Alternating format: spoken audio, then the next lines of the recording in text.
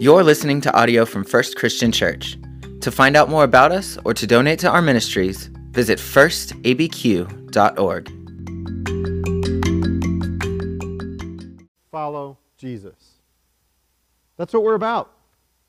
Following Jesus each day, following Jesus with our words and with our actions. And it's no surprise that that's the clearest indication of who we are as a group of people. We are a group of people that follow Jesus. It identifies what we do. It tells us who we serve. Now, it might seem simple, but a lot of organizations, a lot of believers don't have that as their starting point, following Jesus. They might have a different starting point. For example, they might choose a target group of people, a target audience, and they think of that as who they want to serve, who they want to reach and draw in. That might be the starting point. Sometimes an organization or a group of believers looks at something that they want to do. They identify some need, some service that needs to take place, and they are led by that need or that ministry that needs to take place. And that's a target task. Now, these are good things. There's nothing wrong with looking for a group of people or identifying a need. That's good. The problem is not too much focus. The problem is when the driver, the leader, the motivator of mission gets lost. And sometimes that happens. Sometimes that happens even with believers as we're seeking a certain kind of people or seeking to meet a certain kind of need. We forget that we are following the one true and living Lord. So it's a difference that's slight, it's a difference that's subtle, but it is one that is worth pointing to. It's one that's worth laying out in a very careful way. I have to tell you that it's been hard with this sermon series to think about our mission and to look back at the many decades of ministry that have taken place here on Montgomery Boulevard, to look back at the more than a century of ministry that's taken place in Albuquerque, New Mexico, and to think about where we're at today in 2020, and to think about how we lean into and press into the very real issues, problems, concerns, real people with struggles that we must deal with today. And to go to Scripture and to look for how we might follow Jesus, that can be quite difficult. And I think it always is. Whenever you try to set all of that in 2,000 years of Christian history and trying to be very current and in place. In this sermon series, over the last 3 weeks, we've been, the title has been Drop the Question. We've been asking questions that weren't asked of Jesus directly in the stories that we're looking at. For example, 2 weeks ago, whenever Jesus looked at the fishermen and said, "Come follow me," the question they didn't ask is, well, where are you going? They just went. They dropped that question and followed Jesus right away. Last week, whenever we looked deeply into the Gospel of Matthew, we were in chapter 4, and another question gets asked, another question that is not asked, as Jesus came preaching and teaching and healing and going everywhere. No one asked Jesus, "Why are you here?" Because they could see it. They could see it by the things that He did, and they could hear it by the words that He said. And today in week 3 of this series, we've got another question that I'll come back to in a minute, a question that doesn't get asked of Jesus, but one that's worth our consideration and our focus. If you would, open up your Bibles to what Rachel just read to us from Matthew chapter 9. And I want to provide just a little bit of context for this because Matthew chapter 9 sounds a lot like Matthew chapter 4. It sounds almost the same. In fact, Matthew 4:23 and Matthew 9:35 are almost identical. You can kind of look in your Bible. You can flip back or scroll and see that the words are almost the same. If you substitute that Jesus went to cities and villages for Jesus going to Galilee, it's the same. Now that's kind of odd that there would be that kind of repetition. It's odd that Jesus would be that boring. Well, actually, is it Jesus? Well, I guess it's Matthew, as Matthew puts down these words. But there's a repetition that takes place that summarizes what Jesus is about. It's almost like it's a book cover. At the end of Matthew chapter 5 and at the end of Matthew chapter 9. So if you think about the context of what happens, that summary of Jesus teaching and preaching and going and healing introduces his primary sermon, the Sermon on the Mount, in Matthew 5, 6, and 7.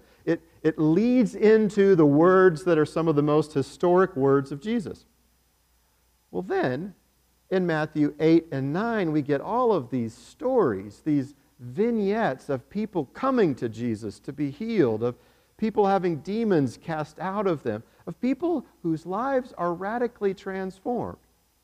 We get something of the deeds of Jesus. And Matthew gives us this summary, again, that Jesus came, he preached and he taught and he healed. That is what he was about. So we get this summary of who Jesus is and what Jesus is doing. Now for us, it even begins to provide the contours of what it looks like to be a follower, sometimes said disciple of Jesus. Someone who gets in line behind Jesus and lets him lead the way through life. And to make it clear and to make it easily memorizable and likely to make it fit in our 4 dots of our brand, the words be, do, say, and go help us get a sense of what it is to be with Jesus. Doing the things that Jesus did. Speaking the things that Jesus spoke. And going to the places that Jesus will lead us and take us next. It's important to do repetition. I guess Matthew knew that. To provide this summary, to provide this instance, it makes me think of Jeff Bezos. Do you know who Jeff Bezos is? The owner of Amazon? Well, every year, among his many jobs, he writes an annual report letter to let the stockholders know what's going on. And since 1997, when Amazon began, he has continued to send that letter, but he always sends the very first letter that he sent in 1997 all over again every year. And in that letter is a line that says, "Today is the first day of Amazon. We must imagine what this company is like today." Now, something about that really captures the imagination. When you realize, yes, lots has been done, but to think about today and going forward, this is the first day of what it means to be this company. How can we reinvent ourselves? I think about that as a follower of Jesus. That even though we might be able to say simply what it is to be a follower of being and doing and saying and going, that's summarized by following Jesus, it must be reimagined right now in this moment, in this day. You know, I said that I would talk about the question. There's a question that often dying churches will ask, and maybe it's a series of questions. They'll ask things like, well, where are the people? Where are the youth? Why aren't the students here?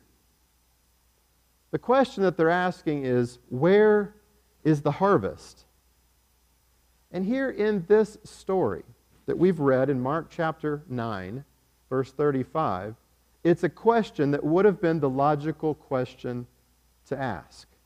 Where is the harvest? But let's look. Let's look at just a couple of these vignettes, a couple of the stories. One of them is Matthew. The first verse that Rachel read to us is of Matthew. And Matthew's call by Jesus is an interesting call, that he would point to a tax collector, someone who exploits people, someone who is in partnership with Rome to make money, to make a profit on his own people. Jesus goes across the lines of what we might normally think of as a disciple and chooses Matthew. And Matthew instantly walks away. He instantly begins to follow. An unexpected disciple is Matthew. Atypical in every way. Someone that should be maybe scorned, should be rejected, but Jesus is hanging out with him. And very quickly, Jesus is even at his home. Tax collectors and sinners are moving all around Matthew, and there is Jesus right in the middle of them. Jesus with tax collectors and sinners.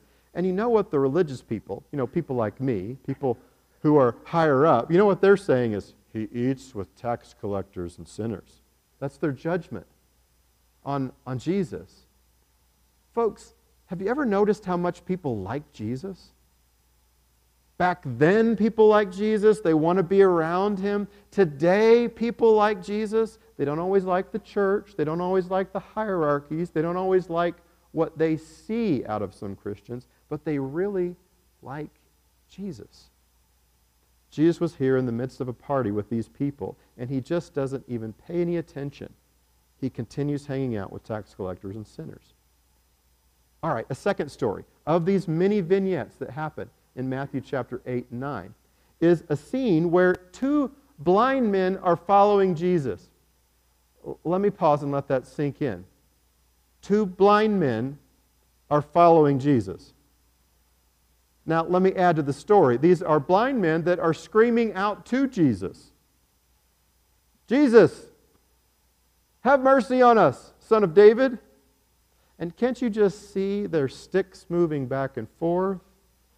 The masses moving and making room for these screaming blind men that are following Jesus. Same word as Matthew and the fishermen. And Jesus stops and pays attention to them. He asks a simple question. Do you trust that I can do this for you? That's what Jesus' question is. Do you have confidence that I can do this for you? And they say, well, yes, of course. And kind of the more religious way that we phrase this is Jesus says, let it be according to your faith. That doesn't really roll off the tongue. You probably don't say that in Walmart. Your bill is $48. Well, let it be according to my credit card. It doesn't roll off the tongue.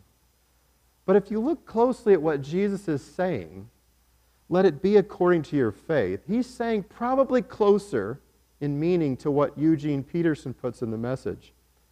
Become what you believe. I don't know, I like that. That makes sense. Become what you believe. Well, the last little vignette that I want to point out in these chapters is of yet another person. So we have people that can't see. We have someone who can't speak because they have a demon in them. Something is possessing them, making them unable to speak. Well, Jesus cast the demon out, and what did the Pharisees say? By the prince of darkness, or by the powers of evil, or by Satan, he's casting out this demon. The Pharisees, the religious people, say, well, yeah, he's able to do that because he's using the power of evil. They are blaspheming. They're calling the Son of God a devil. Does Jesus take the bait? Does he jump in to give them a lesson on blasphemy in this passage? Does he take a position he completely ignores? This is immediately what is before the passage that we read in verse 35, where Jesus goes and went. He goes all over Galilee, preaching and teaching and curing. Jesus doesn't take the bait because his words and his actions are integrated. And this is a time when he's not going to give them words, he's going to give them action and let them see the power of the kingdom of God. Well, I don't know about you, but this is a different kind of leader than I'm used to. Jesus is a different leader. He stands out. And so with our time today, I want to really point out what makes Jesus a different kind of leader. Let me read to you verse 36. When he saw the crowds, he had compassion for them because they were harassed and helpless like sheep without a shepherd.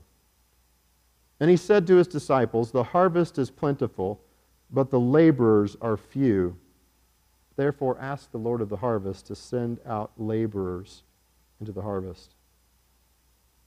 The question that doesn't get asked is usually the question that I ask. Where's the harvest? That's not what Jesus says. That's not even what's asked of Jesus. Where is the harvest? No. Jesus looks and sees the crowds. He sees the people, and he has compassion on them. What makes Jesus a different kind of leader is his compassion. He's not separated from the people. He cares about their misfortune. He is not ignorant to the plight or numb to what they're going through. Jesus sees where they're at and grieves and doesn't want it to be so.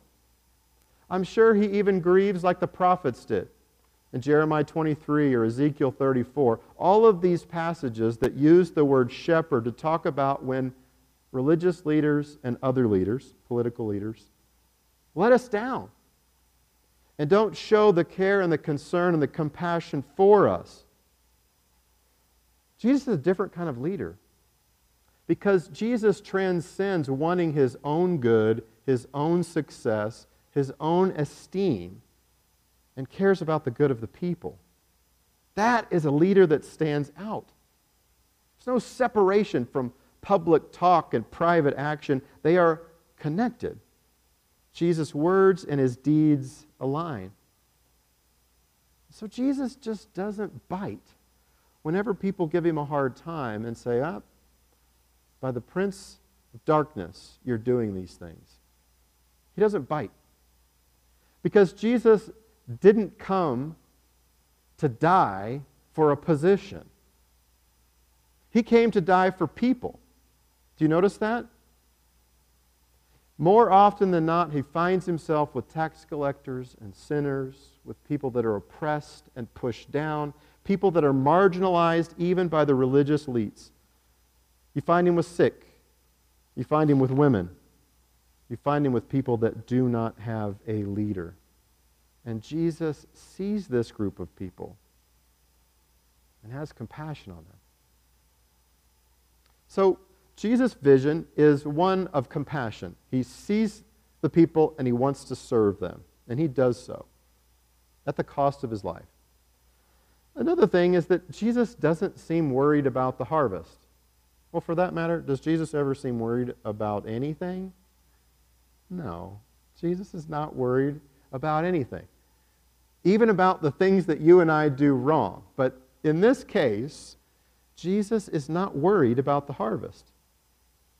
As I've said before, we tend to worry about, well, what about the numbers? What about people? What about our youth? What about the future of the church worldwide?